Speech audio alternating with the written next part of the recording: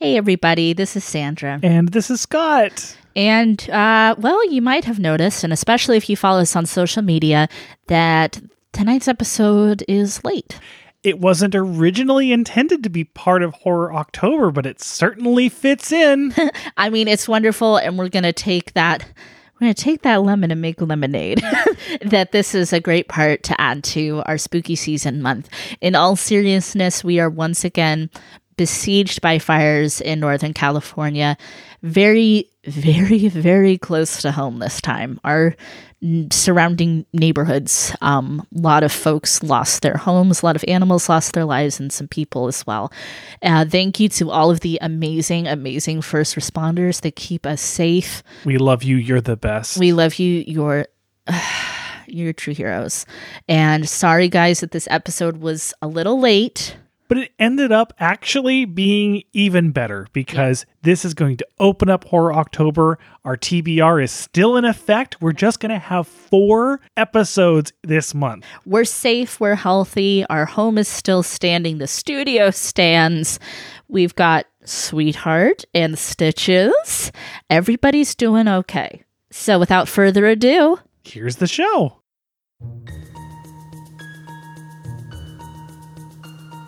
Weirdo bookworms, unite. We want to share our love of genre fiction with you. Some readers out there may look down on you for your love of horror, sci-fi, and fantasy, but not us. So stop by as we discuss what we've been reading. Hey, genre junkies, it's Sandra. And this is Scott.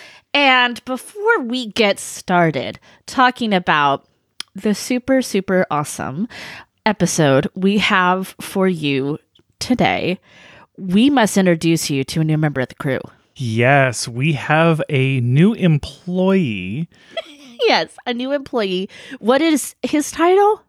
He is currently kind of like a groupie. He's in charge of cable management. He's like a cable rap. He's a studio technician, but he's interning as a cable rap. A cable tie. That's right. Yes.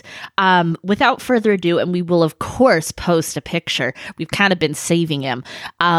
We have a baby corn snake in our house now. And he is so cute. He is so cute. So I have always been majorly into every reptile herp, especially snakes and frogs. Those are kind of my thing. And lizards, everything. And I just always I pretended that I had snakes growing up. And like one thing that I would do is I had this little rubber snake. It was yellow and black. And I kept it in a little cardboard shoebox filled with, leaves and stuff. And that was like my little pet snake. And my mom, totally afraid of snakes, would never let me have one. And then I grew up, Scott. Okay, hold on. I have to jump in here really quickly. Oh, please. Sure. That little rubber snake in a shoebox, the first time I heard that story from you was probably a month and a half ago. Well, it's just my snake. I know, and it's very sweet. And as someone who's a little afraid of snakes myself, not terrified, just a little uncomfortable, that was kind of like, well, okay, I guess we have to start looking at snakes. Yes, because it was like one of those things where it's like, I don't want to go the rest of my life without having snakes in them. Snakes in the life. Anyway, so we did a lot of research, like official research, and we fell in love with corns, and we adopted our little baby. And now, in case you were wondering, Scott is not afraid of our snake. Scott has become a huge herp enthusiast. I have learned so much about snakes in the past 2-3 weeks. I know all about morphologies and DNA and how to raise them and the difference between different types of snakes. I've fallen just down to the deep end. Because snakes are amazing. They're pretty cool. So for those of you who are fans of a certain book series, there was only one name that I wanted for my snake, and that would be Sweetheart, named in honor of Queen Catherine's snake from, of course, the Kendar Blake series. The Queens of Fenburn series. Yes, by our beloved Kendar Blake, one of our favorite authors who we've had the pleasure of having on this show. So, Kendar, Sweetheart says thank you. All right, so tonight... That's about as sweet as this episode's going to get, that's about as sweet as this episode's going to get. Hardy har. Buckle in. So tonight, we are reviewing a psychological horror short collection. And not only are we reviewing this, but we have the honor, the privilege. Some days I am just like, I can't believe our life and our show and how lucky we are. We get to talk to the amazing author who does not have a work in this, but she is an amazing author, by the way. The editor of this collection, Rebecca Rowland. So look forward to that. As usual, we will have that between our non-spoiler section, which is coming up right now, and our spoiler section, where we're going to talk about very specifically, the different stories in this collection. So without further ado, we present Shadowy Natures, a horror short story collection. So we're going to just kind of really briefly talk about, our feelings and whatnot, because there's so much to unpack in this collection. And of course, we have that, super sexy, hot interview with Rebecca Rowland too. So we want to get into it. I mean, I feel like I should go last. So Scott, what was your... My experience? Yeah, what was your book? Experience? Yeah. I would say that this book was an experience indeed. Okay. Every time I think that, you know what? I'm a horror fan now. I'm a horror aficionado. I enjoy horror. Something like this comes along and slaps me in the face and says, no, you're not prepared for true horror. Oh my God, stop. I really enjoyed and appreciated this collection. Yes. But it was a lot for me. Aww. I would call it a struggle just because I had to check in on myself every story or so. And it's like, are you doing okay? Is this okay for you? Buddy? I mean, this has already been just an emotional roller coaster of a year, and this definitely feeds into some of the anxieties. Yes. And I think that it's wonderful because of that, but man, was I not prepared. So it's super effective. Yes. So it's almost like, so you're saying struggle? I am saying struggle. But you loved it. Again, for me particularly, when it comes to horror novels, a struggle experience for me, maybe the best score that I can give it. That's a really good point. It's kind of like when people are like, oh, this horror movie, people walked out of it, people cried. It's like that, right? Exactly. Like That's exactly right. Yeah. So I found this to be, somewhere healthily between Obsession and Page Turner. I thought this collection was absolutely fantastic. I talked about it a little bit over on the Cult Show, which we do. Cult Show, hey, there's a little plug, YouTube and podcast. But anyway, which we talk about horror a lot. And, I love horror movies. That is, I can't live without horror movies. It's my thing. Horror books, though, and horror shorts will always be number one in my heart because... people can't think do this in a movie. There's so few movies out there that are even nearly as extreme, frightening, disgusting, disturbing, nightmare-inducing as half the we read. And it's like, you think you're so tough, you think you're such a big horror fan, you need to read some of the work out there because it will make your hair turn to silver and you will never, ever sleep again. And I want to say this, we've read a few horror short story collections in the past, both for the show and outside of the show. Oh, yeah. I've been reading them my whole life. This one, I feel, really takes the cake for me as being kind of the most disturbing. It's not deranged. No. I've read some more deranged things, although there's some stories that are pretty nuts.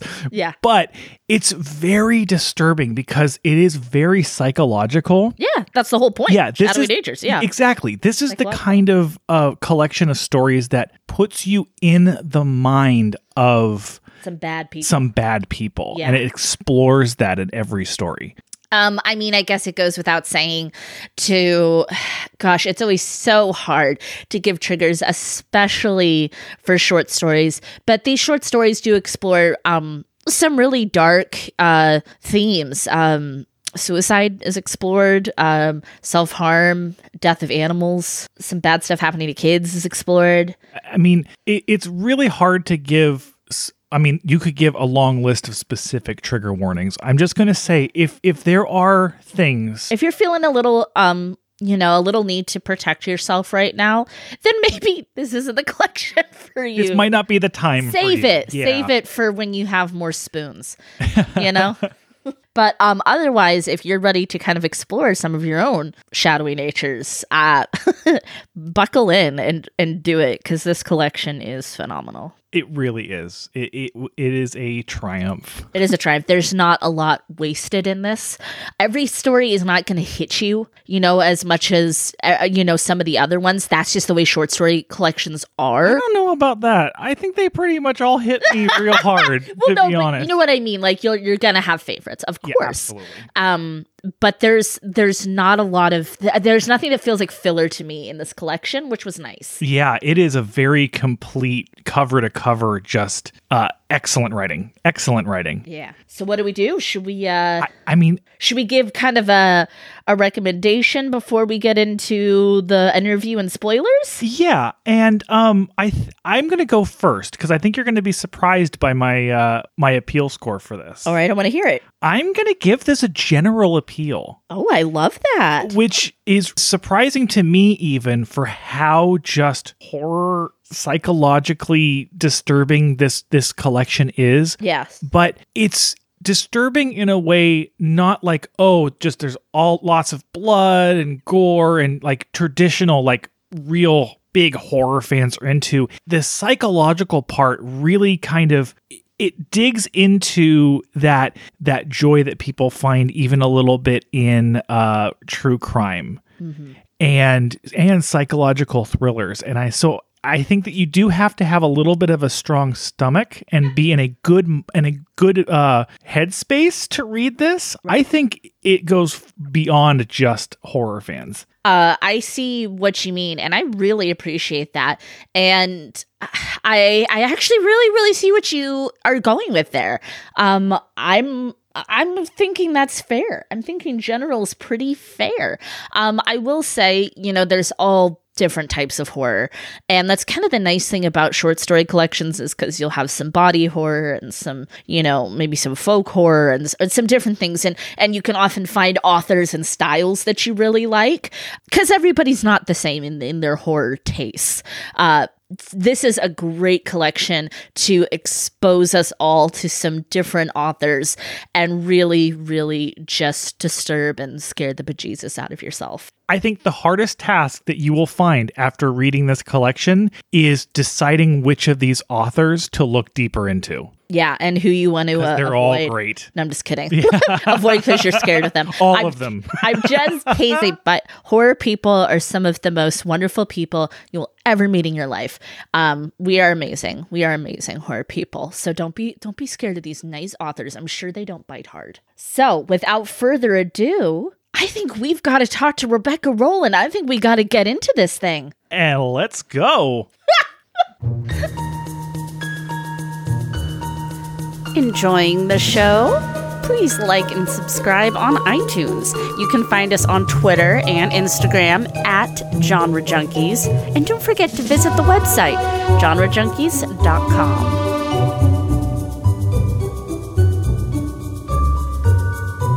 Welcome to the show, Genre Junkies. Rebecca Rowland, editor of tonight's short story collection, Shadowy Natures. Yay. Hello. Welcome, Rebecca. Yay, I'm so excited to be here. I'm a big fan of Genre Junkies, so yeah, very excited. Thank you. Oh my God, you humble and embarrass us, but thank you. We will take the compliment. So let's see. Let's just get right into it. I guess I'm fascinated by the short story and the idea of short story collections.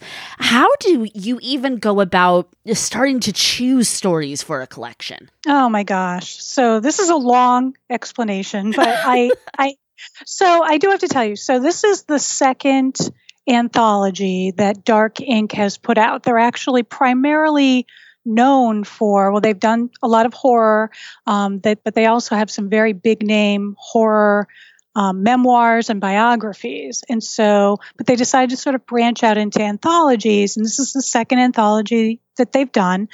So when we put the call out, I thought, well, maybe we want to fill, about 80,000 words, maybe, 15 to 20 stories.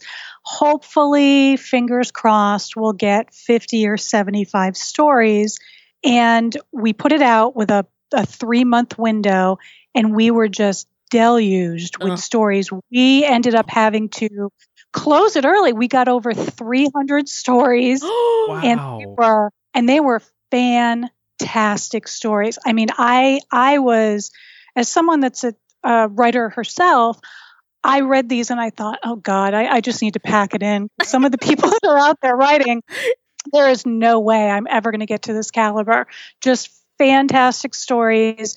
And so right off the bat, we were sort of a little overwhelmed. Mm. So our process was, we take in the stories and then we read each one once all the way through. And I would say of that pile, about 75% of them fit the call. It was psychological horror, fit the word count. It was something that kind of was very well written. We didn't have to worry about excessive editing, something that was sort of an original voice. And then we had to whittle the pile from there. And as far as how we ended up with 21 stories, I have to tell you that so many of these stories, like I said, were so good. They were just so good. There's so many really solid, talented short story writers out there that it was difficult. We had to turn away quite a few. Mm. But the 21 that are in this collection, the way that we chose them, and I kid you not, I read the story, and if 2 or 3 days later I was thinking about that story, I said, I have to have it. I have to have it. And it was for one reason or another. And these stories are so different. You've read them, that they're very different styles, different voices, a lot of times, different focus completely. But there was something about it. I mean, I can remember 1 or 2 of them saying to people that have nothing to do with this anthology, just saying, I need to tell you about the story that I read 2 days ago, and just sort of, rehashing. Yeah. And then I knew we had to have it. And so each one of these, it's not, because I don't want some of the writers that we had to turn away, I mean, absolutely just incredibly talented. Yeah. But it was these 21, it was one extra thing. There was something about them that we needed to have them. So we're really fortunate that we're able to get these 21. Oh my gosh. Yeah, that would be just, I can't even imagine how many good ones there are. And then it's like ones you have to be like, oh, but just not quite for the vibe of this collection. Yeah. Right. Yeah. Yeah. And there were even a few that, and it was one of these luck of the draw things where I had already fallen in love with one story, and then a similar story came down the pike. And right. I remember there was one in particular that I had read, and I said, I'd really like to take this, but I've already fallen in love with Brian Miller's, Heart, Skull, Heart. And it was so similar to it. I said, no, I can't. I've got to keep, we have to see it. Do you know what I mean? Because we wanted something a little bit different, because all of them they're different. They're all different. Spoiler alert, that's one of my favorites in the collection. Yeah. Well, as someone that's from New England, I'm from New England, and we are the home of that horrible, horrible case where the girl talked the boy into committing suicide. Yes. And so right off the bat, we read this, and I'm like, hey, this rings a bell. But the way he goes about it is so original and so neat. Yeah. Not at all what you think. Oh, I can't wait. Absolutely. I can't wait. Yeah. Yeah. Did you get to know these authors after they were selected? Did you know some of them beforehand? What's that like? So I did know one of them. So one of them is from a previous collection that we did a few years ago that was Halloween based. and he saw our call and he immediately submitted. And that's Louis Stevenson. He's such a good writer because he's able to do pretty much any subgenre. I mean, he's very much a chameleon when he writes. And so he submitted Itch. So right off the bat, we had that, which is our sort of our body horror. Yes. Piece. But he was the only one that I knew previous to this. The rest of them I've gotten to know since then because the open call was last fall. So it's been almost an entire year getting to know these writers. And a lot of them I have gotten to know very well. And so but no, it was for the most part very new. Very new. So there seems to be kind of a time-honored tradition, especially in horror, of the short story. What do you think it is about short stories that have such a lasting appeal for these anthologies? I mean, for me, I'm a short story person. Especially with horror or anything that's suspenseful, and maybe it's because horror and thriller and anything that's going to sort of evoke that intense emotion of being on the edge and being frightened. We can't sustain that for an entire novel. So it's sort of nice to have it in these short bits. Yeah. I mean, I don't know. I mean, but I also think that there are different triggers for different people. So when you have an anthology, you're going to find that there's going to be something that, you read it and you're like, well, that's fine, but it doesn't really freak me out. And then you read the next one and you think, oh God, like what's under my bed? I don't even, like that kind of a thing. So I think that's the appeal, at least for me, for horror anthologies, because I will buy them myself because I do like the fact that there is something for everyone. Yeah. Yeah. May I ask what your kind of trigger is?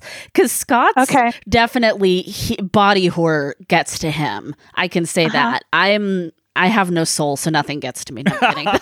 That's not true at all. Well, ever since I was a kid, and I don't know what this is about because no one's ever bitten me. I've never had any sort of weird traumatic experience with teeth. I never had to have braces. I was very blessed that way.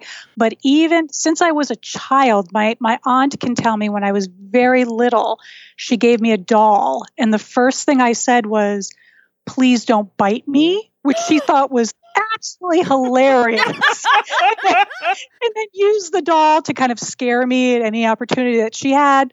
But I guess I've had this weird trigger about biting. So when the zombie phenomenon started, I thought, oh, well, I'm in for a treat.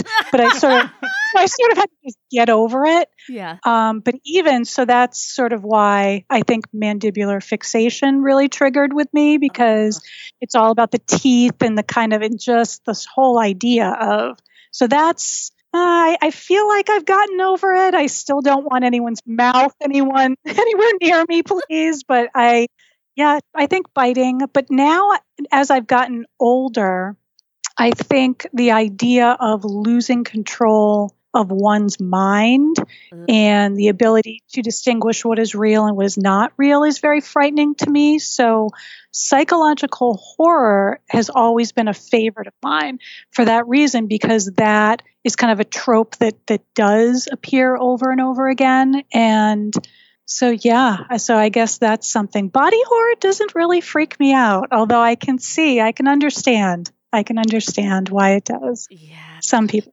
Sure. I'm not crazy about parasites, I gotta say. Yep. That my other favorite thing in just subgenre is any sort of secret society or cult and things that look really normal, but underneath it's not normal at all. That's my thing. Mm-hmm.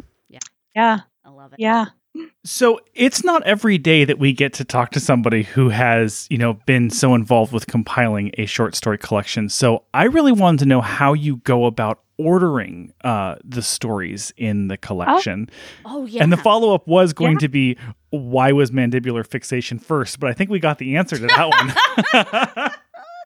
Yeah, I think it's maybe, that's probably, that's probably, now that I'm real, it's almost like you're my therapist. I'm just sitting down.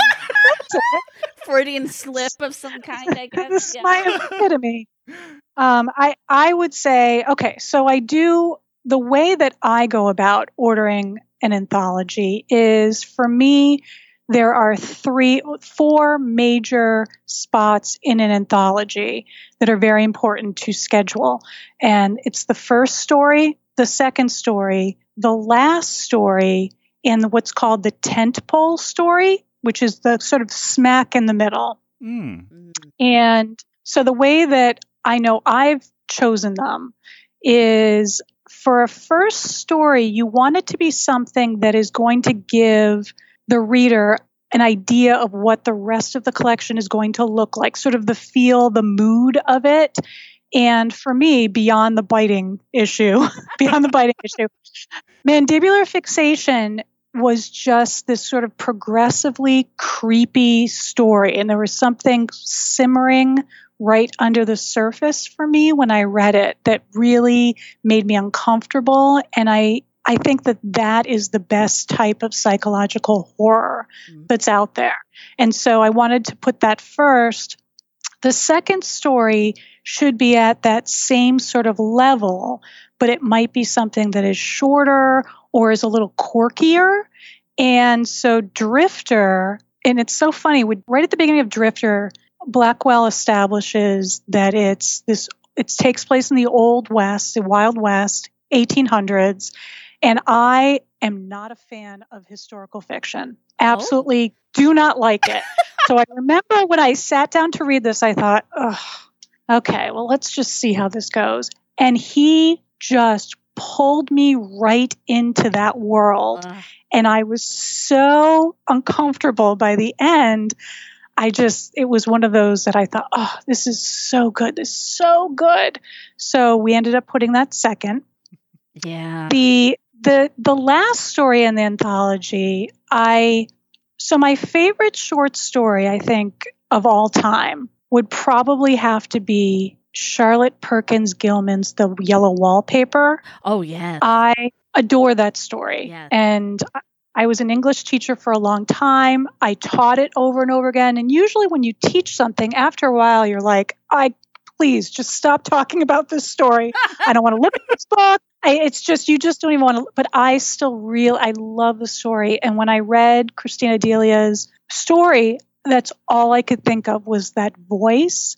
And so with the closing story with an anthology, you always want it to be something that's going to reiterate the theme of the anthology, but also close up the mood and leave the reader feeling satisfied, but still thinking about the rest of the stories. And I felt like Delia's story really did that because it was so strong and so uncomfortable. And then the tentpole stories were hard. Usually with a tentpole, you want it to be something that's going to be as strong as the first or second story.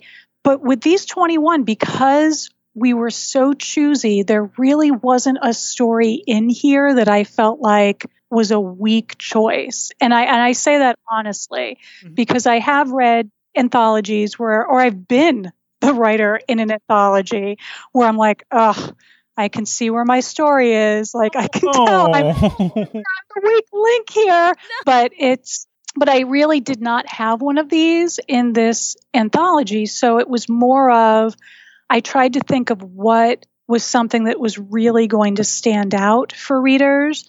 And there were a few. So I kind of, shoved them towards the middle.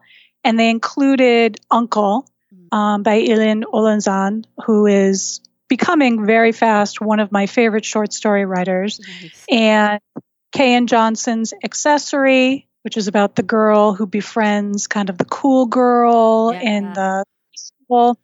And Andrew Punzo's In a Mother's Eyes, about the military official that has to let a mother know that her son has passed away. And I thought the three of them, I'm going to push them towards the tentpole. But to be honest, looking back now, I really could have taken any of the remaining 19 stories, 18 stories, and kind of shoved them towards that tentpole. But that's just me. I'm not sure how other anthology editors do it. But when I do find that a story of mine ends up in one of those positions, I think to myself, yes, I've done it. I've done it. I've done it. So. It's like sports. It's like being a starter or something, or a lead in a play, or It really is. It is. That's a really good point, because I think we've all read collections where, it's impossible. You're not going to resonate completely with every story, but there is definitely an art to the arrangement. Oh my God, I just never thought about it. My mind's kind of blown. I kind of feel like you just gave me the blue pill in the Matrix or something. No going back now. No going back. Yep. No. Mm-hmm. Well, I had a question, because you are a writer and we are a fan of your writing. And so we wanted to talk to you a little bit about that. And since as an editor of an anthology, you understand a little bit the mind of a writer, I would think. Yeah. Well, one of my first questions is, what challenges have you had to overcome as a woman in the horror community? Or have you found challenges? Oh my goodness. Yes. Yeah. I could tell you so many stories. Oh, good. I think the one that actually is freshest in my mind is, so last year, my writing partner and I, Mike Aloisi, we released a book together. We released a novel called Pieces, and it's about a serial killer that cuts a woman into pieces and then mails the pieces to random people around America. And so we did a whole promotional tour for this book, and we sat right next to each other at all of these tables, and time after time, even though my name is on the sign, my name is on the book, we're right next to each other, I was asked things like, "Oh, are you Michael's wife? Are you helping out? Are you helping?" Oh my God, are you the helper? No, it was almost, and at first I thought, well, maybe it's just there. I don't know. I don't have an excuse for it, because what I did notice is no one said to Michael, "Oh, are you her husband helping out?" Like, that never happened. So, it just is what it is. If you look at the primary reader for horror, it tends to be males, ages 20 to 35. And I am neither. So it's one of those, I get it. Right. I get it. You're not what comes to mind, but it's like this ingrainedness in us that they would approach you as like, "Oh, are you the wife? Are you the helper?" Oh, that's right. Yeah. And it is infuriating, but at the same time, it's like, you gotta, I guess, rise above it, I guess. It is what it is. Yeah. Me mad on your behalf. I did when I first started sending my pieces in to be published, I did consider writing under initials. And a lot of women do that. Yeah. And I get it. I absolutely get it. When I would say 99% of the time when we received a submission that were initials, there were women. But I guess in the end I thought, you know what? I'm not going to play the game. Like, if you don't want to read this because I don't have a Y chromosome, well, that's on you. That's your baggage. That's not mine. And I think that I can play with the boys. I think I can be just as disgusting and frightening and not, you really, after reading some things, I hope that you're not comfortable being alone with me. With a sharp object. I feel good about that. That makes me feel good. It is what it is. Oh, I love that. As somebody with a background in education too, I just kind of want to ask you this question. Maybe it's kind of a dumb question, but here at Genre Junkies, we're a big fan of, and this is kind of how we started, is read anything that catches your attention. Just read. Mm-hmm. And it's okay if it's not what everybody thinks is what you should be reading. Have you been able to kind of get people into reading via horror? Well, I work with teenagers, and the majority of what I have edited or written is I really cannot in good conscience say, like, that's okay. Bring this home. Your parents will be fine with it. I've actually said, I've said to kids where they've brought my short story collection in, they picked it up at Barnes & Noble or whatever, and which is it's so nice. Like, I'm like, oh, oh, look. And I've said, oh my God, where did you get this book? Where did you get this book? I think with it, but kids are going to like what they're going to like. Yeah. When you're a teenager, you kind of stick to what is comfortable because you have enough crap going on that you don't really want to have to explore things if you don't have to. But I think that it's a nice starting point. Yeah. Horror, I guess. Yeah. Like, okay, so you're not liking this, you're not liking that. Have you tried horror? Right. Well, I think with the Walking Dead and sort of this huge rise of zombie movies and television shows, I think that has been kind of the gateway drug to reading for some of these reluctant readers, which is great. Mm-hmm. This is great. I'm a big proponent of reading helping writing. I don't think that we can teach kids how to write well unless they start to read well. It's just like speaking. I love that, actually. That's another mind-blowing, that's an Oprah aha moment right there. And you get a horror book. Look under your chair. So for authors who are aspiring to be included in a short story anthology, how do authors get introduced and find out about them so that they can submit their works? Well, I will tell you, because I am a huge fan of this site, so I do not feel weird promoting them at all. I absolutely adore them. HorrorTree.com. HorrorTree is fun. I mean, they are absolutely fabulous they post open calls. They're very clear about, what they'll put all of the details there. An aspiring writer can go on and organize the open calls by if they only want anthologies. They don't care if they're paid. They want something paid. They want something with deadlines. They want something with a rolling deadline. They're fantastic. I think that an aspiring writer should just go peruse what's out there. There are open calls up for everything you can possibly think of. I tell people who are thinking about submitting, just submit it. Yeah. It's not, no one comes to your house and cuts off a hand.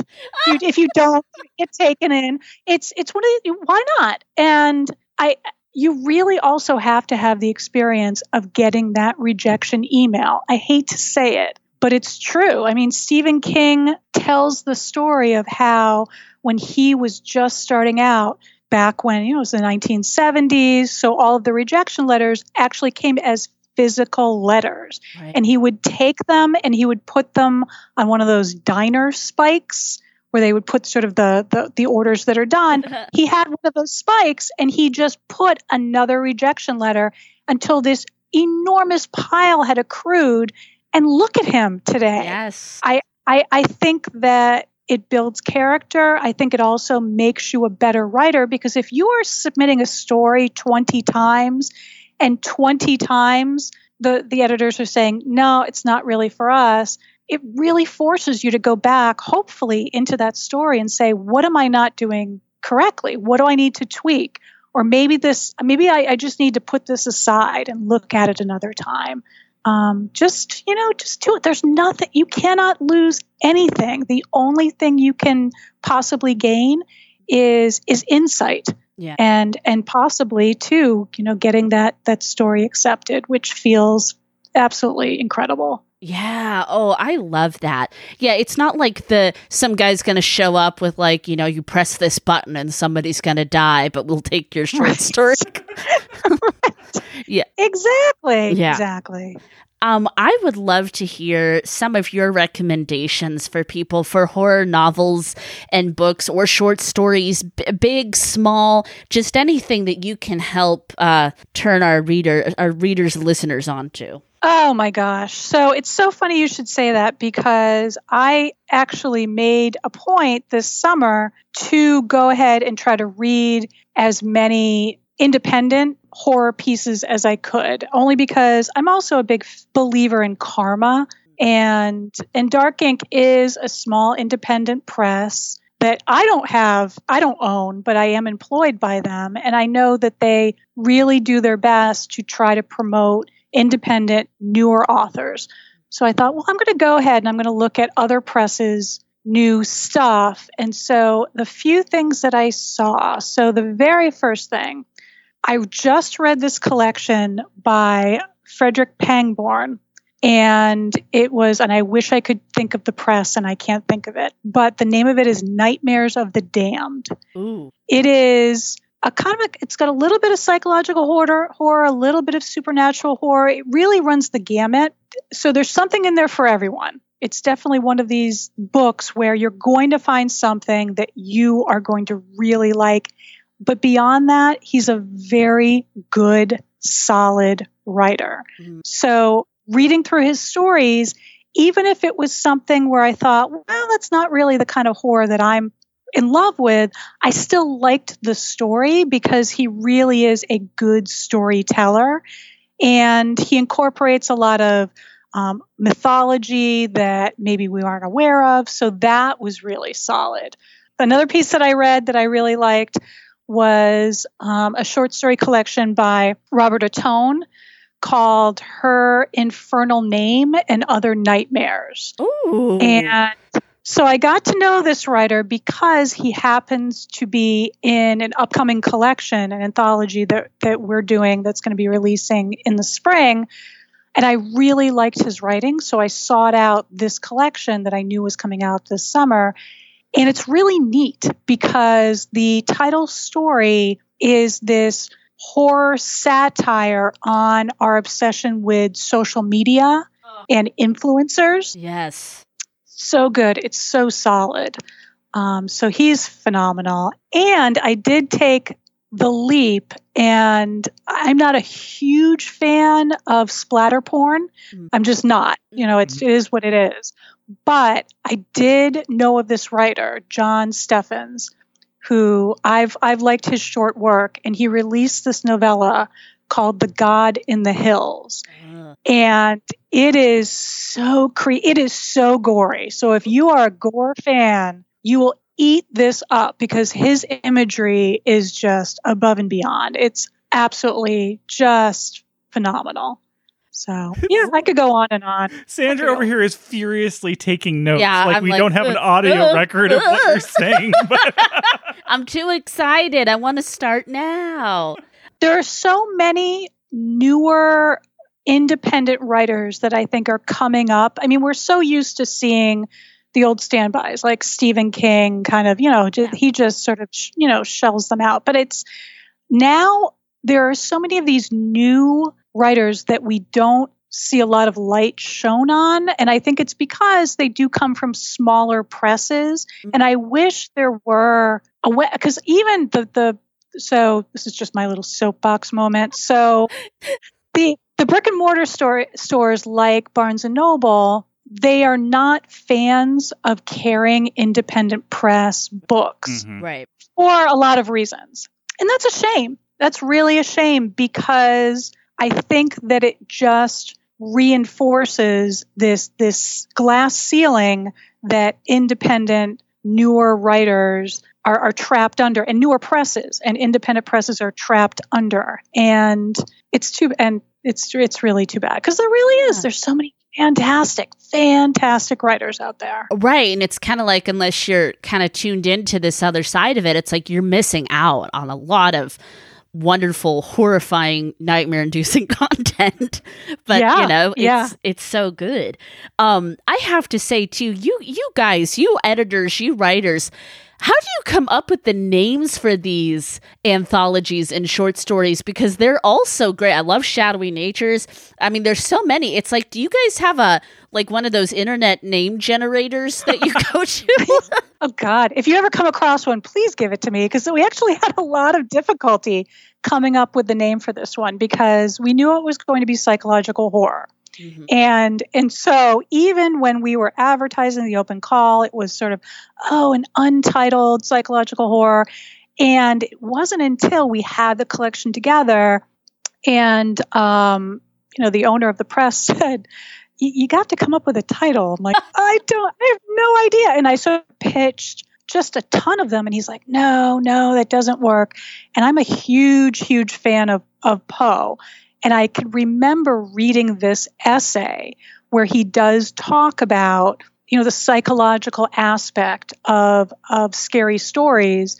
And so I went back and I reread the essay and I saw this quotation and I thought, this is it. And I pitched it. And so we ended up with Shadowy Natures. And that was just, honestly, it was just the luck of the draw that we stumbled across that. I wish I had a magical machine, like you were saying, because it is tough. It's tough. It's got to grab people, but it also has to be indicative of the collection. Right. And the other issue you also have to think of is on Amazon, because that's where everyone goes now to buy a book. If you type in a title that is too similar to one that is a very popular title, your book is going to end up at the bottom of the list. So you also have to think of a title that's going to, if someone does a search, it's going to pop up. So it's tough. Oh my gosh. This has been awesome. So insightful and interesting and delightful. Rebecca, thank you so much for getting this book into our hands and on our radar and for talking to us today. Oh, thank you so much for having me. Like I said, I am a huge fan of this podcast already. I have to tell you that there are a couple of books that you have recently reviewed that are already in my wish list. No. And so thank you so much. Because I also do notice you do pick these independent press books that maybe people would have missed had you not drawn attention to them. So thank you so much. And especially behalf of these 21 writers who are just some of the most talented writers that I think I've worked with. And so to give them this hour where you can talk about them is really, it's phenomenal. Thank you so much. Thank you, Rebecca. You are an absolute rock star. How cool is she? She's awesome. And I feel like we got some inside baseball in that one too. There was some good info. It's the first time that I've really gotten the chance to ask questions of someone who's edited and compiled a short story collection. So I learned a lot. And I love having it from her point of view, since she is a phenomenal writer and she's an educator and she's an editor. So it's like she really understands, I feel, how this works, how the short story world works and how to put it together. So that was a really, really cool, insightful person to have on the show. Absolutely. Plus, she's lovely. She is lovely. And I know that she said, this is a collection where, as she calls, there really isn't a tent pole. Right. I will be very interested to discuss with you what you feel your tent pole was, because I'm having trouble. I'm having a lot of trouble. I mean, I really don't think there's kind of a midpoint, which I can identify, but it's not like, things change after that story. I don't know. We'll see. We'll kind of get into it. So for those of you who've not joined us for a short story collection before, kind of what we do here is we go basically story by story. Sometimes we don't have time to talk about every story, or sometimes we don't have time to talk about every story in depth. So don't be offended. Don't be worried. We're not saying a story is bad. We just might not have as much to say about each one, but we basically just go boom, ba boom, ba boom, ba boom, ba boom. Many reviews of every story. Yeah. And since these are by multiple authors, we always do this, the guide in the back of the book, about the authors, to say which pronouns that author prefers. So that's how we do it over here at Genre Junkies. And I can't wait to talk about the first story. So, Sandra, let's hear a synopsis. Oh, as Rebecca kind of said, it really starts out with a bang. Mandibular Fixation by Lee Roselle. Lee uses he, him pronouns. A Christian guy has weird nightmares and, weird tooth stuff happens. This story, first of all, a big applause for this being the first story, because it really does set the tone. But I am so confused. I read this story 3 times. The first time, immediately after I read it again. And then as soon as I finished the short story collection, I read this immediately upon ending the last story. Yes. I am just I am confused. Lee, honey, did you write this after you'd had dental work and you were kind of like tripping a little? And I mean that in the best way possible, because that's how I felt. I felt like I just had like tooth work done. And I was like, is this real life? What's happening? This was written as the fever dream by current orthodontist, former WWE star Hulk Hogan. It's crazy. Yeah, it's wonderfully crazy, and it touches on themes of religion and Christianity, which I love exploring in horror, and kind of this weird patriarchal bullshit that I hate. And you do not like the lead character. You're very compelled where this story is going. Fever dream, perfect way to put it. Yeah. Did you understand the references to wrestling moves? A little bit, yeah. I understood we what love those wrestling. Moves are. Yeah. I didn't understand how all that kind of rolled into the universe that was being created. I think it was just, I don't know, it was such a exploration of what's going on in this man's mind. It's like it just isn't. It doesn't make sense in a good way. I'm not saying I loved this story. I thought it was fantastic. Oh, yeah, absolutely. Yeah, but it's just like you feel like you're dreaming because the way it moves from kind of vignette to vignette to vignette.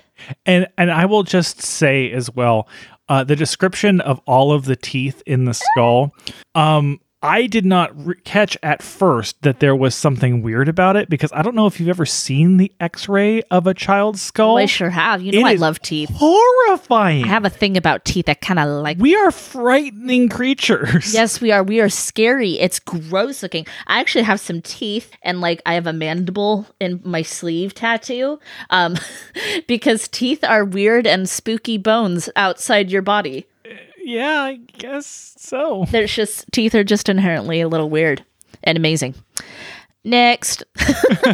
Up next, we have Drifter by C.W. Blackwell.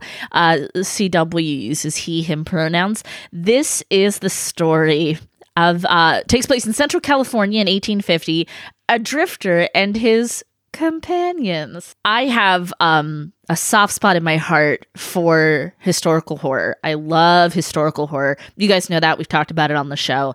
I thought this story was inspired. Just fantastic.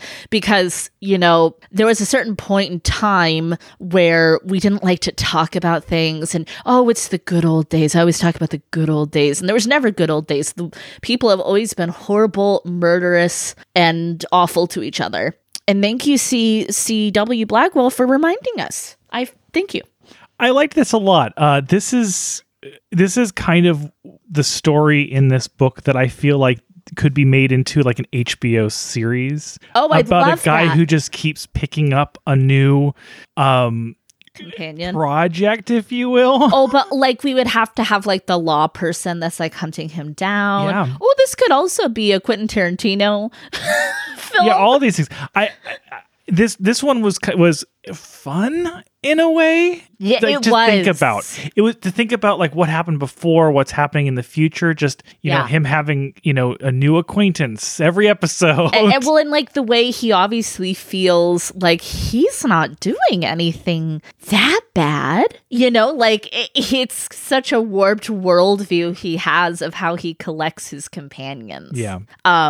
It is just. It's a fun, spooky little story like that, but disturbing. Sorry, kids.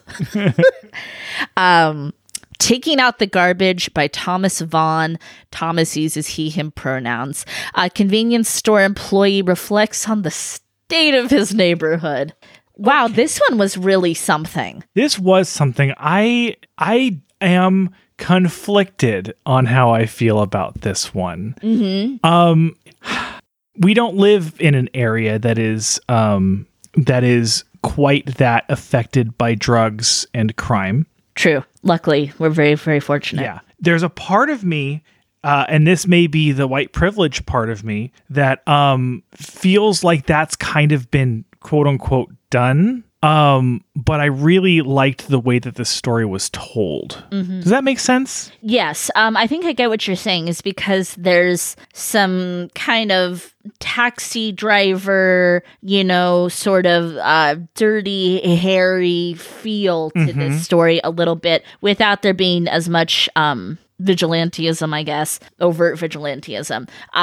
I felt empathy for the convenience store clerk and, how he just needed to keep working. And at this point, just like a couple more years and he could be out of there. But at the same time, he was an insidious type of person himself. Yeah. And so it was hard for me to like him. Mm-hmm. I don't know. I hope where I want the story to go, because it's a little open-ended, I want him to start killing people and to kill cool and, all and really be the one taking out the trash, taking out the garbage. I guess maybe I'm confused by the story because I felt like at the end it was suggested that he was the one taking out the garbage. I think he's going to start. I don't think he's started yet. Okay. That's kind of like the indication I got is I think he got to maybe a breaking point. I don't know. And I don't know if he's going to recruit other people in the neighborhood, the other still good, quote unquote, good people. I don't know. I'd be very curious to see. And it makes my mind think about like where this character would go and where he would take his vigilantism to the next step. Up next, we have 7 Days of Dog Walking by Scotty Milder. I'm very sorry if I pronounce anybody's names weird. So Scotty uses he, him pronouns. Scott, he stole your name. A guy walks his dog and kills a girl he's lusting after. My synopses crack me up. I always try to keep them short. This was oh my God, this guy, I hate him so much for lusting after this young girl, but I thought the way that this was written and unfolded was fantastic. I don't know how he just fell into this cycle of complete madness. He was clearly just not a great person to begin with, and the way that I think suburbanism and trying to live everyday life is a little bit of a theme with some of the stories in this collection. And, like how it's like Scotty's sick of Scotty. I'm going to say Scotty, like he's the narrator of this book. Is sick of saying the same things to the same people every day and doing the same things with his wife every day. It's like why he wants to tell people like, what is it? Fine as an octopus or whatever. Like he's just gone mad from the monotony. Yeah, but there's better ways to go through a midlife crisis than by lusting after a 16-year-old and then murdering her for really no reason. I'm obviously not saying I support the guy. I don't like him, but I think the way the story unfolded was so smart. Yes, it was. Yeah. Oh, next up, this is this one's a little hard. In Control by Joseph Rubus. Joseph uses he, him pronouns. Troubled Frankie kills his horrible, abusive mom. Okay, this was the first story that really got under my skin. Yeah, this one was hard to read. It was hard to read because it was... In a good way. In a good way.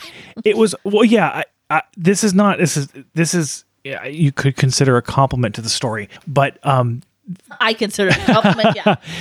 The way that he talked about, like he thought about his mother, disturbed me. The way that his mother was disturbed me. The way she treated him upset me so greatly.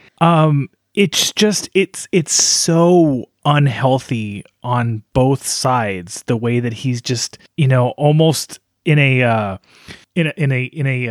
Norman Bates sort of way, just loves his mother and wants to love his mother, but also like cannot handle just how horrible and abusive she is to him. I think this one's particularly hard because this is a type of relationship that happens every day and does happen in your neighborhood and you might not even know it. And it's sad. It's a chicken and the egg argument of like, Frankie's so disturbed, but is he so disturbed because his mother was so completely awful? I wasn't sad to see her go. I didn't like Frankie, of course, but I had empathy towards him. I really Oof, I'm just surprised he didn't knock his mom off earlier. I'm surprised he held out that long. But yeah, this one hurt. This one hurts. I had to take a really long break after this one, and by really long break, I mean days. Well done, Joseph. Fantastic, disturbing you're writing about, which is important. Up next, we have Maternal Bond by Casey Griffant. Casey uses she, her pronouns. A new mom meets coyotes. Oh my God, I love your synopsises. I thought this story was just great. Absolutely. One of these, this is the slice of life domestic horror that I think really is important right now. Absolutely. So one, it explores two kind of themes when it comes to, parenthood, motherhood in particular.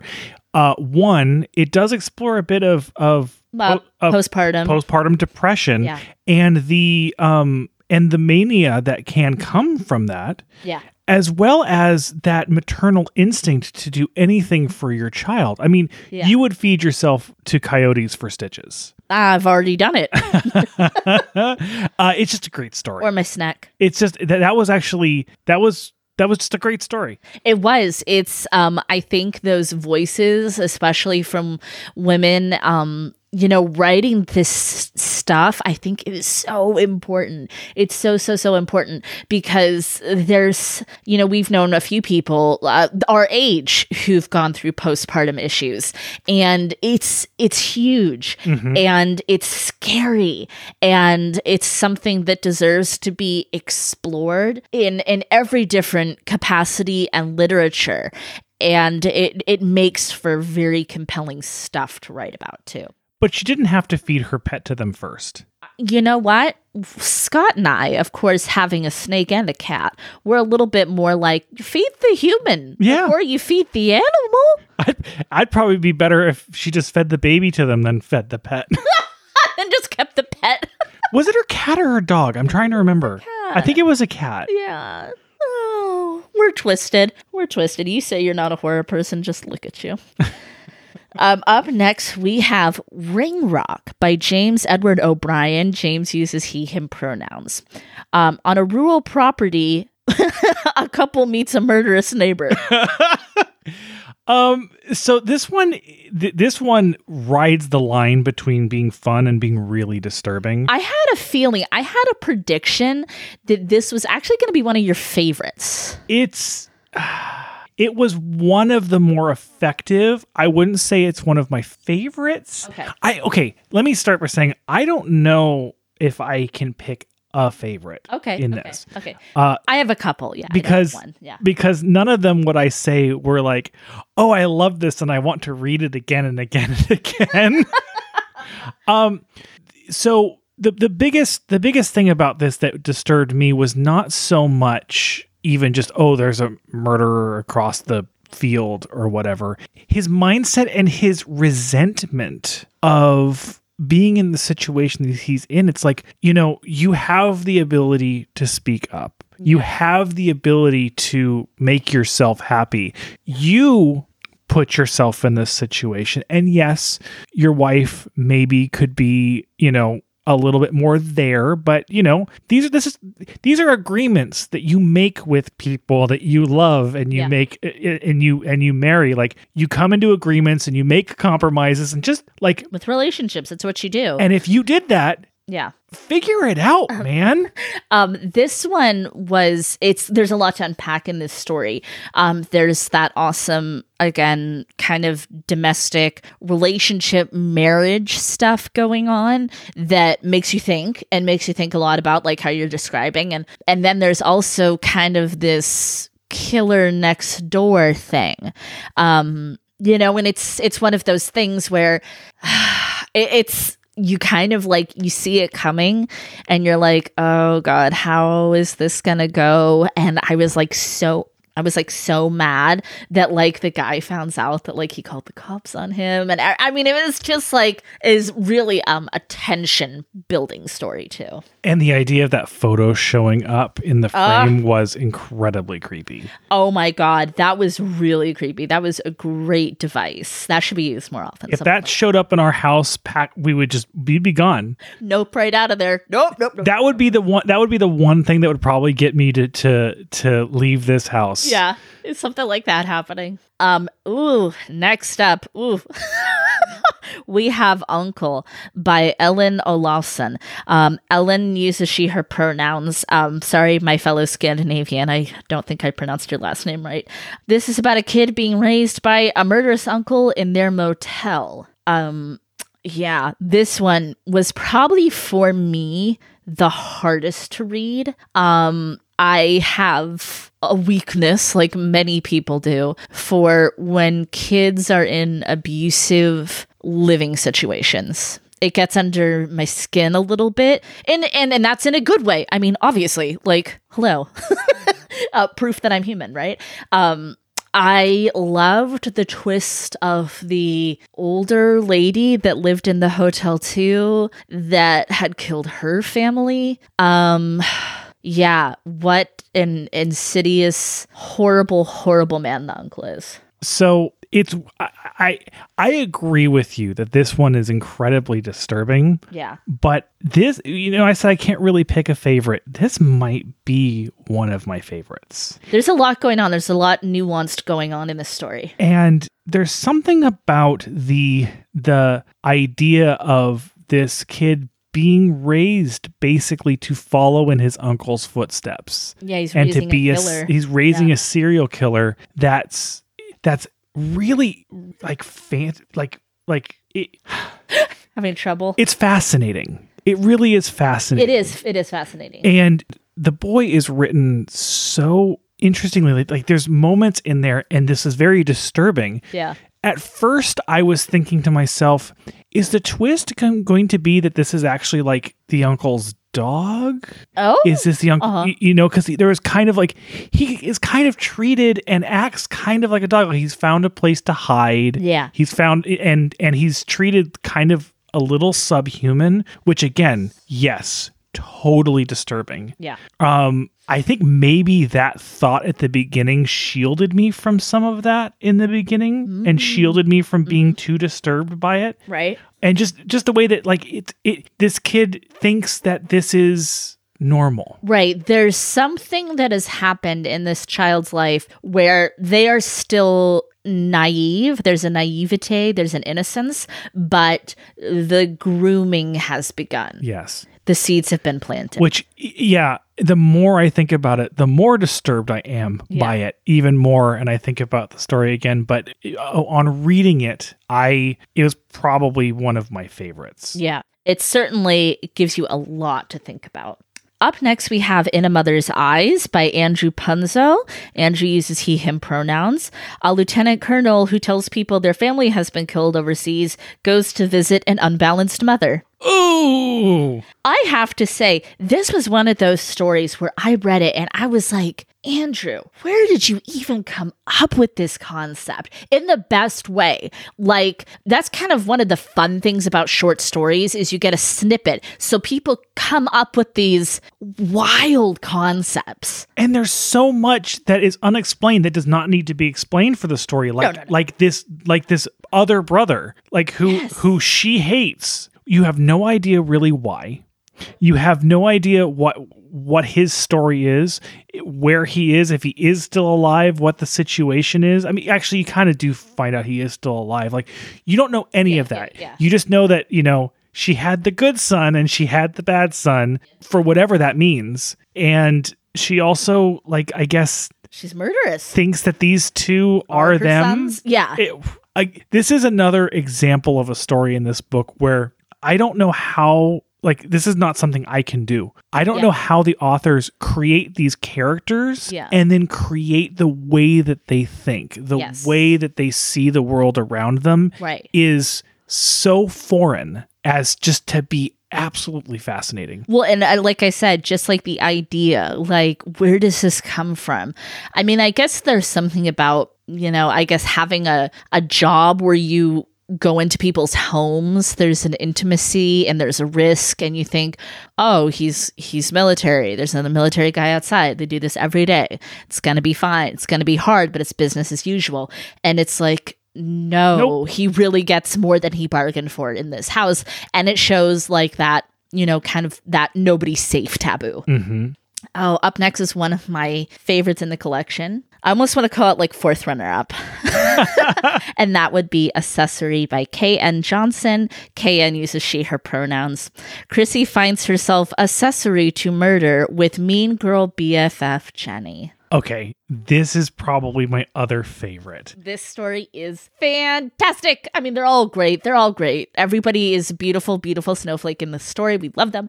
But man, was this cool. So we talked a little bit about in the beginning about what kind of we felt might be the unofficial tentpole of this collection.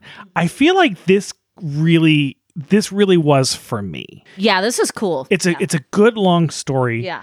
There's a whole lot of possibilities where this can go. Yeah. There's kind of playing around with witchcraft and other things of that nature. There's that female friendship, mean girls, friendship. Yes, which I love all of those themes, exploring those. And while it does go to one of those places that I expected, it doesn't go there in the way that I was expecting. No, Chrissy, it turns out, is a murderer. And she was the whole time. Yeah, she's now at the end of the story, she's murdered 2 people, including a little girl, all to get close to Jenny and then to get rid of Jenny. And Jenny is a murderer, but she's not smart enough. She's not calculating enough. She's just kind of like a bitch. Yeah. No, everything about this story, the way it unfurled, it was like a beautiful flower. It was great. It was really, really good. Really smart.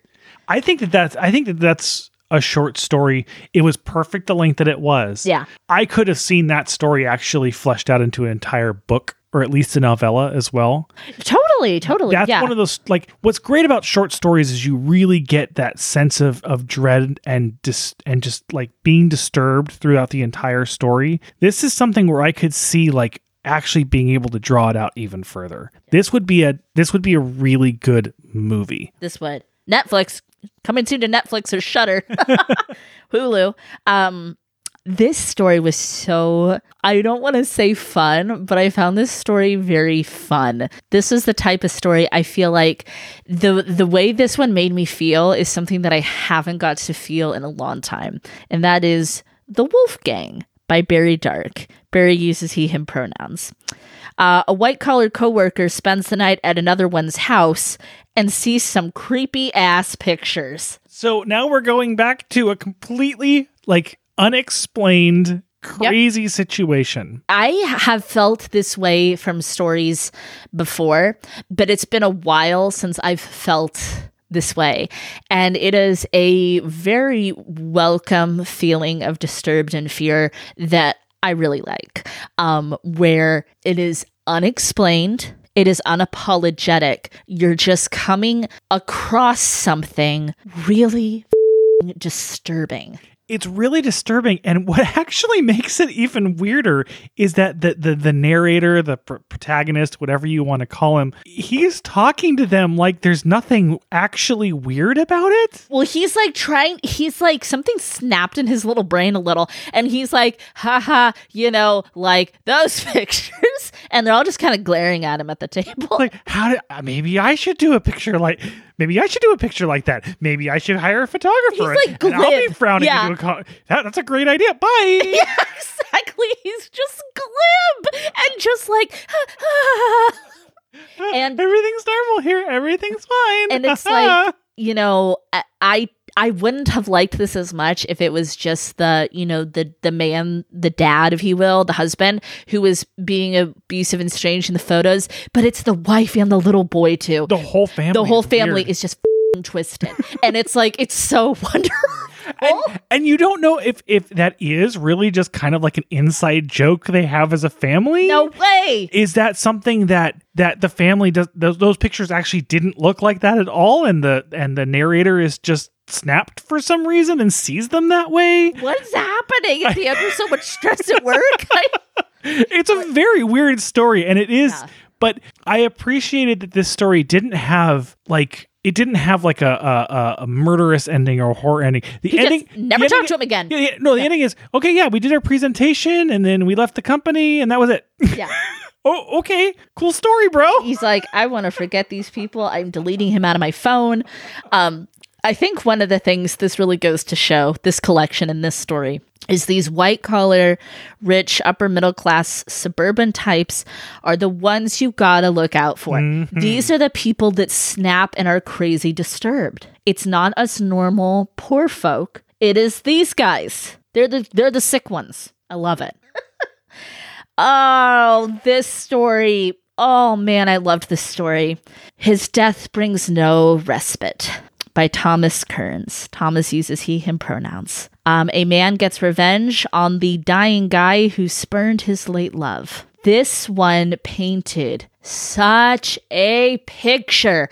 I felt like I was watching a movie, like I was watching an episode of TV, which is the way books and stories always are, but it just was full of color and it came alive before my eyes. I cannot believe that this group of men are not real, and this was not a real story I was reading.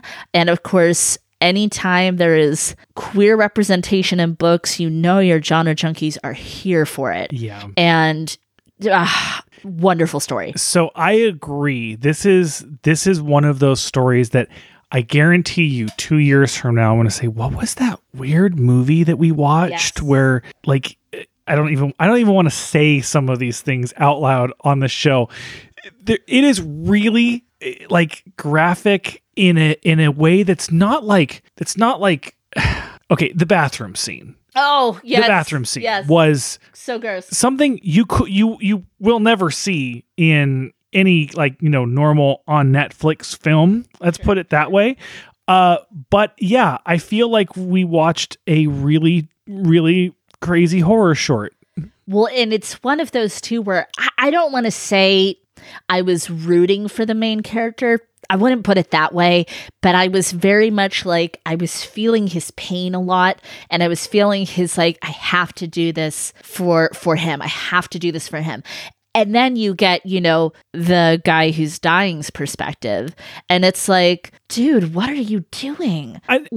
You're wasting, this is ridiculous. Don't you see how this guy treated you? Like, it really kind of flips it on its head a little bit.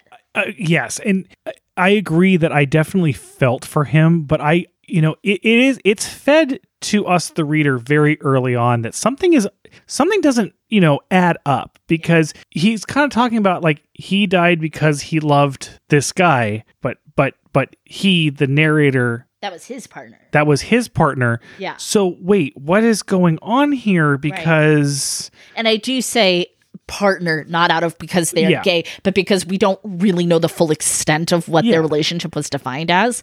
And that was like very, like you devoted yourself to this man who was ready to leave you. I put it this way. I got from the very beginning that he was an unreliable narrator. Yes, yeah, which we love. Yes. I'm sorry. I'm sorry that all these nice people had to die. Something else that, okay, the parts that disturbed me the most in this story is just kind of my own thing. Mm-hmm. Is all the things he ends up kind of doing for Caden while he's planning to kill him, or at least get this confession. Yeah. But I also found it really fascinating that there's kind of this, like, there's this hatred and this bitterness towards Caden, but really throughout the course of the story, what he ends up doing is caring for him. Right. And then not doing the best job of it, mind you. But and he ends up killing his boyfriend because he really wants to make him suffer. Yeah. But he does all these kind of nice things for him throughout the story. Yeah. there's so much nuanced in this. Like I said, I feel like this is so real, and I want to read a book about this group of men and their lives and when they lived in the rehab together and the misadventures and the conversations they got into, to have them all form these really complicated ties to one another. Yeah, this was just some brilliant writing. Very excited. And I mean, all of these authors are prolific, and I looked at Thomas Kearns and he has quite a catalog to read through, which is great. My Father's House by Jeremy Billingsley. Jeremy uses he, him pronouns. An adult son who is a police officer visits the neighborhood where his serial killer father lives and interviews one of his survivors. So this is another one what the reason why he's doing these things is not clear. This story is so open. It's wonderful. This is so open to interpretation. I mean, he could just be doing this to just satisfy his own conscience. He could actually, I mean, it is obviously a little bit of an unhealthy obsession. Sure. But he could be really just doing this so that he can talk to the people. Right. Is he trying to prove that he's not like his father? Is he trying to prove that he is like his father? What is his goal with this? What is he trying to get out of this move and this new job and knowing these survivors? And you can take it so many different ways. Yes. Now, I am a firm believer that he is planning on finishing his father's work. Sure. I really don't know, which I am so 50-50 about this. Yeah. But I would totally be okay with the other outcome, because it really is so open-ended, and it's like, it's a beautiful story. I love ambiguous endings and very open to interpretation endings. And I don't in novels, but I do in short stories. I love it, and it's actually hard to write well. And Jeremy did a great job of it. Oh man, here we go. Itch by Lewis Stevenson. Lewis uses he, him pronouns. This is the other potential tentpole. Sister grossed out by brother and his skin. Mania ensues. So I feel like I need to take the first crack at this. So I have OCD, diagnosed as one of my cocktail of mental health struggles, as we all have. And my OCD does lean into self-harm, and it does lean into some of the things that manifest in this book. Mm-hmm. So I felt deeply, viscerally involved in this story. And man, was this so well written. Absolutely gross. But really, I mean, I don't want to say I feel called out, but this is one of those type of stories where it's like I feel a bit exposed because this is very close to home. Does that make sense? I'm not as crazy as these people. No, no, it does make sense. And I think you'll be surprised to hear that I had a really visceral reaction to this as well. Oh, I don't think that's surprising. I think anybody would. Well, I know, but I mean, for different parts of it, but similar reasons in a way. Yeah. So first of all, I have, and Sandra will attest, very dry skin, particularly in the winter. And if I don't take very good care of my face in particular, I look and peel like an alligator on a daily basis. Now, with my problems I've described and Scott's problem he's now describing, you'd think this was a recipe for disaster. But this is why we're not the characters in Itch. Yes. I realize you're setting it up to make it sound like this was our life story. I know. I'll just say that there is something else in regards to like dry skin that really got to me as well. So like yours, I know it had to do with part of it. Mine really focused on like the dry skin and the way it was described as being like clogged in the drain and floating through the air. And the carpet bugs. Oh my God. Sandra and I both have a thing for infestations in general, and carpet bugs definitely are right above Silverfish. Yeah. It was this was a hard one. I've also, we're aunties and uncles, and some of the littles in our lives have had cradle cap, and it is weird. It happens and it goes away and it's fine. But cradle cap is weird. It's gross. Is that the fungus thing? Yeah. Oh, yeah. Yeah. Yeah. Yeah, it's weird. And the baby has it at the end. Yeah. So, supposedly. Yeah. No, the mom. No, the baby has it, but it's fine. It should be fine. It shouldn't be as. Do you think the baby just has cradle cap, or do you think the baby has the same thing as their brother? Probably just cradle cap. I don't know. Oh, anyway.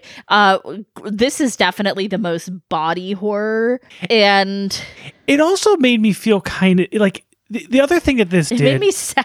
It made me really sad. It actually made me sad, and it made me feel very conflicted in myself. Yeah. Because, the brother, really, he just has a condition. Yeah, he's still a person. He's still a person. She treats him like garbage. She's awful. She is awful. And at first, I'll fully admit, my first and honestly last thought was fear and disgust, and that's not fair. It's not fair. And that sucks of me. That sucks just in general. I think that's kind of maybe what the author was kind of the point. The thing is that if we knew that individual in real life, we would not treat him any differently, and we would be compassionate and everything. It's the way it's described by her. The sister, and it's that kind of that creeping dread. Yeah, that's really what it is. Oh, up next is one of my favorites in the collection, like absolutely one of my favorites, which is Heart, Skull, Heart by Brian Miller. Brian uses he, him pronouns. Dad finds out the teen daughter convinced, at least one boyfriend, to complete suicide. And this is, of course, very, very vaguely based off of a real life case. Ripped from the headlines. But it's not. It's totally different. But, this is what got this mindset on all of our radars. What did I say to you, Sandra, when I finished this story? I think you moaned.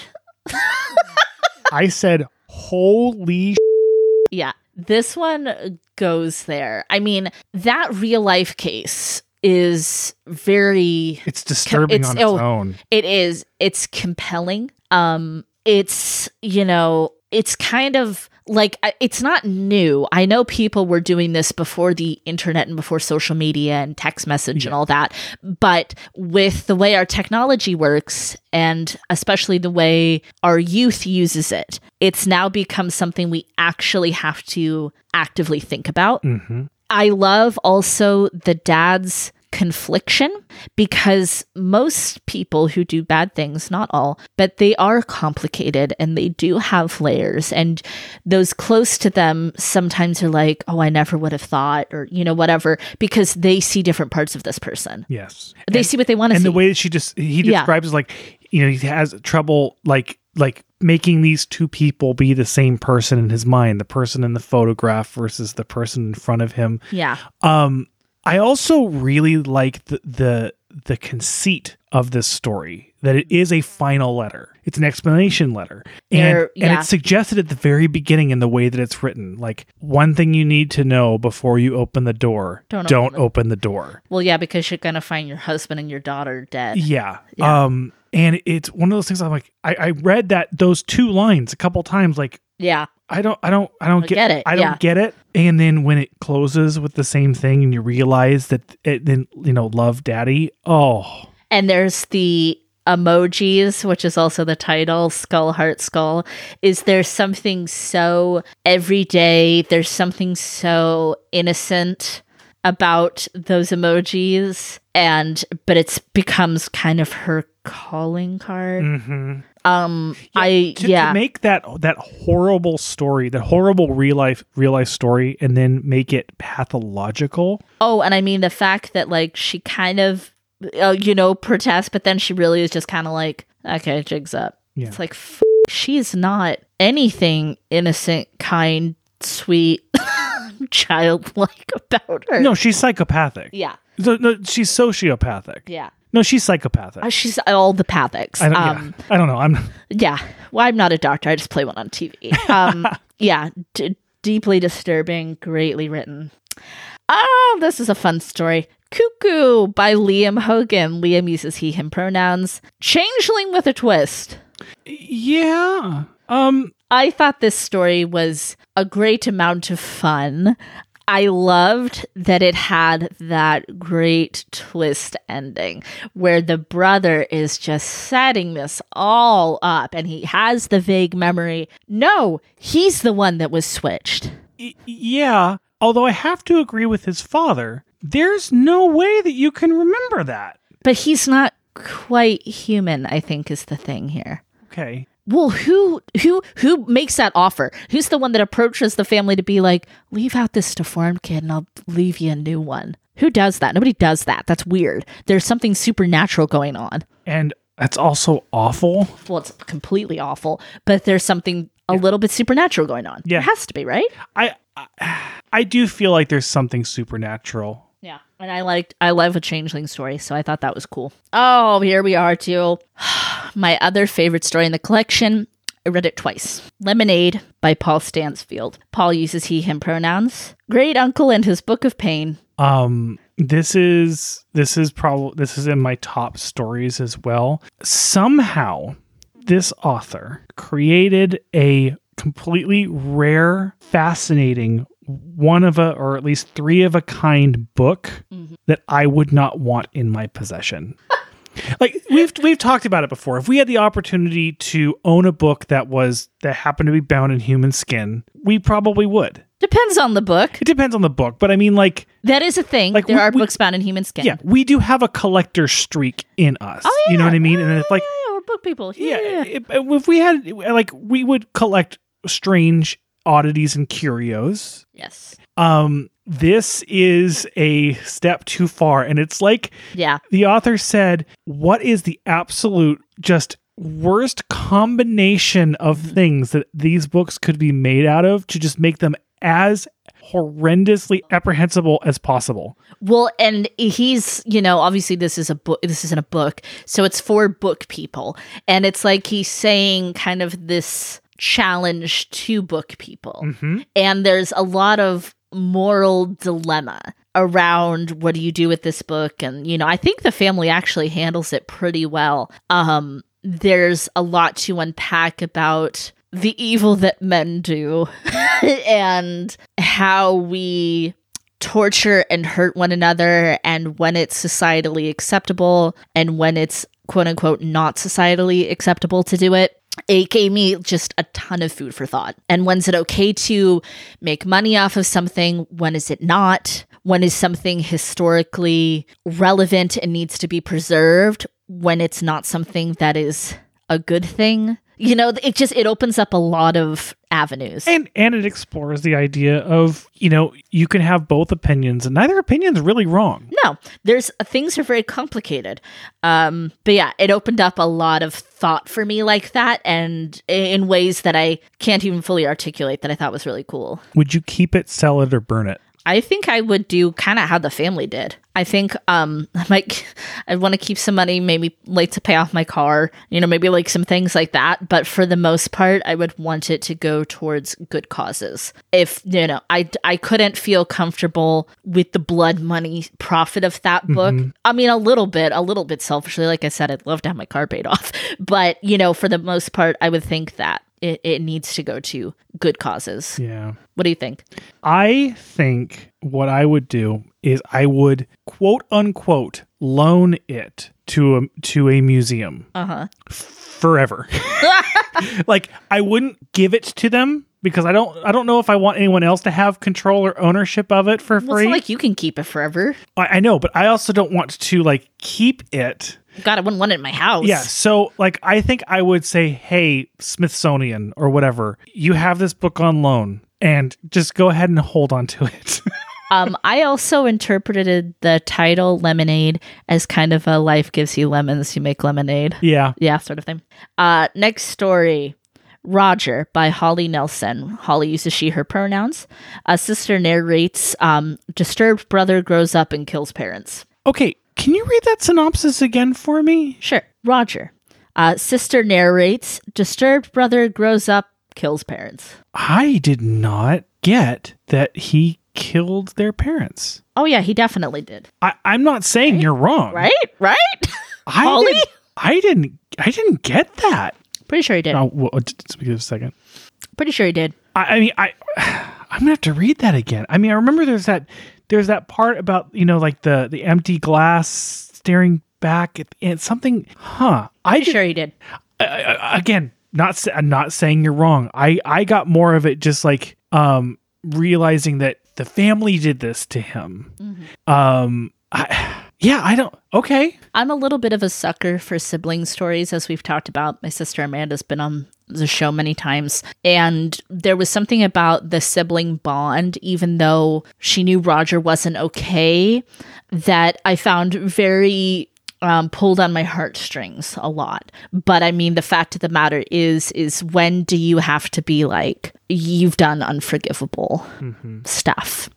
Good story. Funny thing, I'm just going to say as a side note, I actually did not get that the narrator was female. Oh, I think there at some point she talks about like her soccer team and the girls loaded into the van like that. I remember the soccer team, but I don't. So technically, we don't know that it is a sister and a brother. That was just the energy I picked up on. Yeah, and see, I definitely went the other direction. I got kind of a male energy. I don't know if they're gendered. I think regardless, it's a sibling relationship. Yeah, certainly, absolutely. That makes it complicated, and that line of forgiveness and second chances and compassion. Yeah. Up next, we have Walking on Knives by Matthew R. Davis. Matthew uses he, him pronouns. A role-playing couple accidentally murder. Oh, man. Oh, an accidental murder, I guess I should say, because only one person gets murdered. Am I the only one between us, and maybe I'm not, who thought of Phil and Claire from... Oh my God, from Modern Family?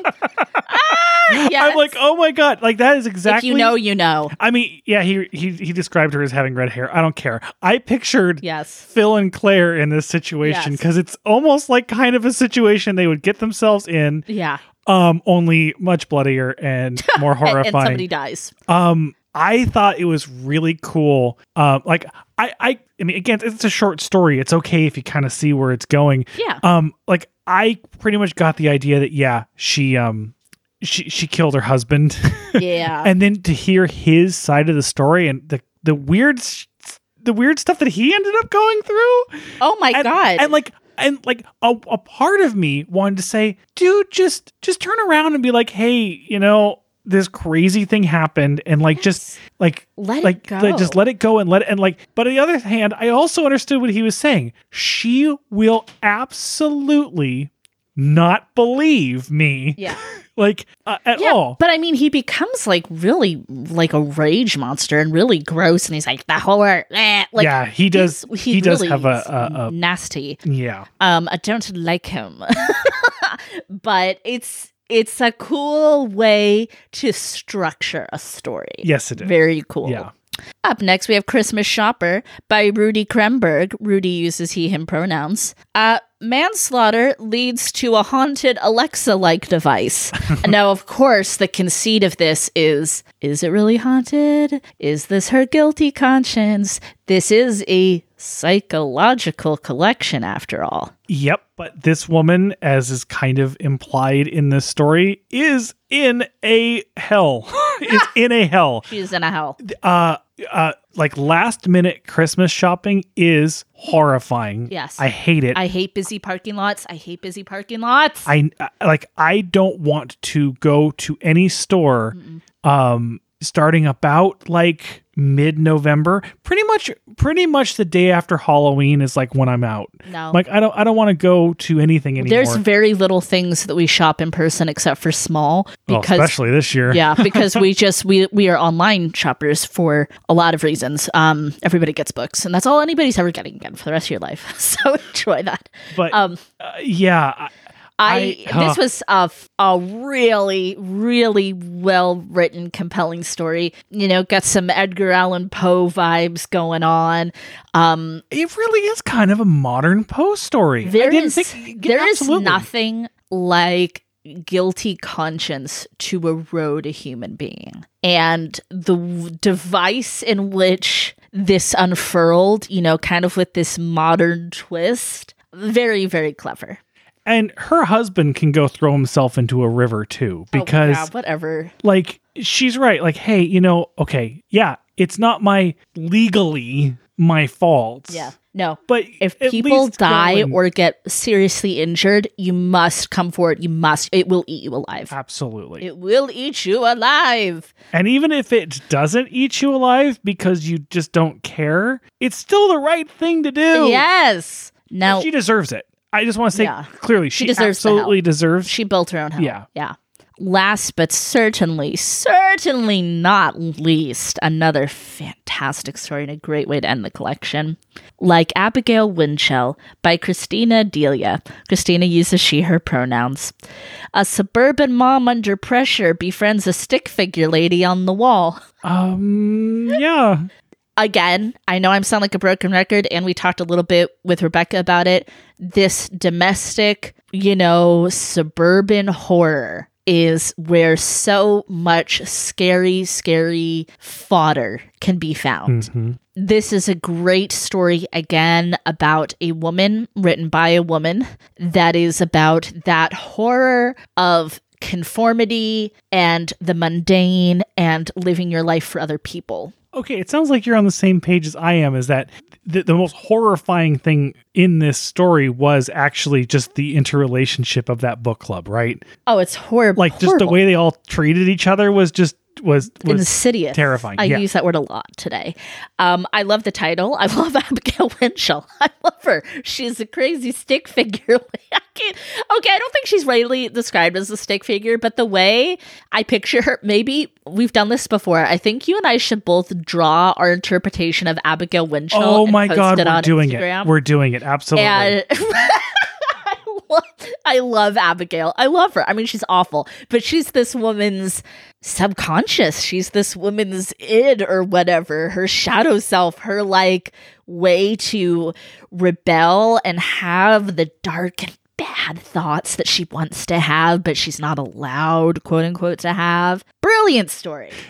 There's a lot of, this is very much a story of, at least, I don't know if this is a real thing that happens, but a short-term schizophrenia, if you will. Yeah. The way the paranoia of, no one loves you but me, no one understands you but me, no one is your friend and can be trusted but me, and this me is this other person that doesn't actually exist, but it is you. But it's actually just you. Yeah. And what a great way to close out this collection with a story that is the main character deciding not to follow through. Yeah. And the Brownies were normal. Of course they were normal. I would never hurt anybody. A spider crawled on me and I just didn't move and let it do its thing. It's very Norman Bates with Mother at the end there. Yeah. I wouldn't hurt a fly. And just a great way to end the collection with that. And very much, as we talked about with Rebecca,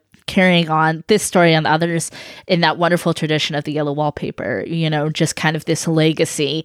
Everyone in this collection should be so proud of themselves. It is such a solid work. And I think everyone should do themselves a favor and check this out. Great job, Rebecca, and all of your authors. It is a really, truly excellent collection. One of the strongest I've ever come across. Yeah. And just thank you so much and big applause. All right, everybody. I think that does it for now. Now, we have posted our TBR, and the High Holy Season is upon us. Thank the gods we've made it to October.